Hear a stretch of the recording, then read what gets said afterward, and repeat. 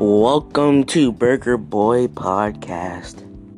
Today we're going to be talking about online school and how much I hate it.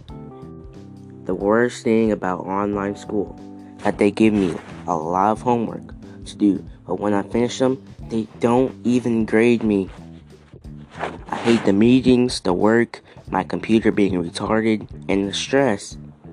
I would gladly shoot myself in the foot than do another 3 months of this bull. Going to online school is another way of saying I'm going to hell and coming back. Online school is like wasting your life. I hate online school, it's boring.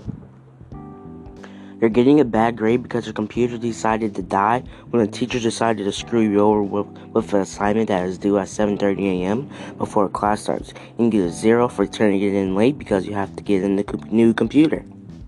I personally prefer face-to-face school. It is just so much better.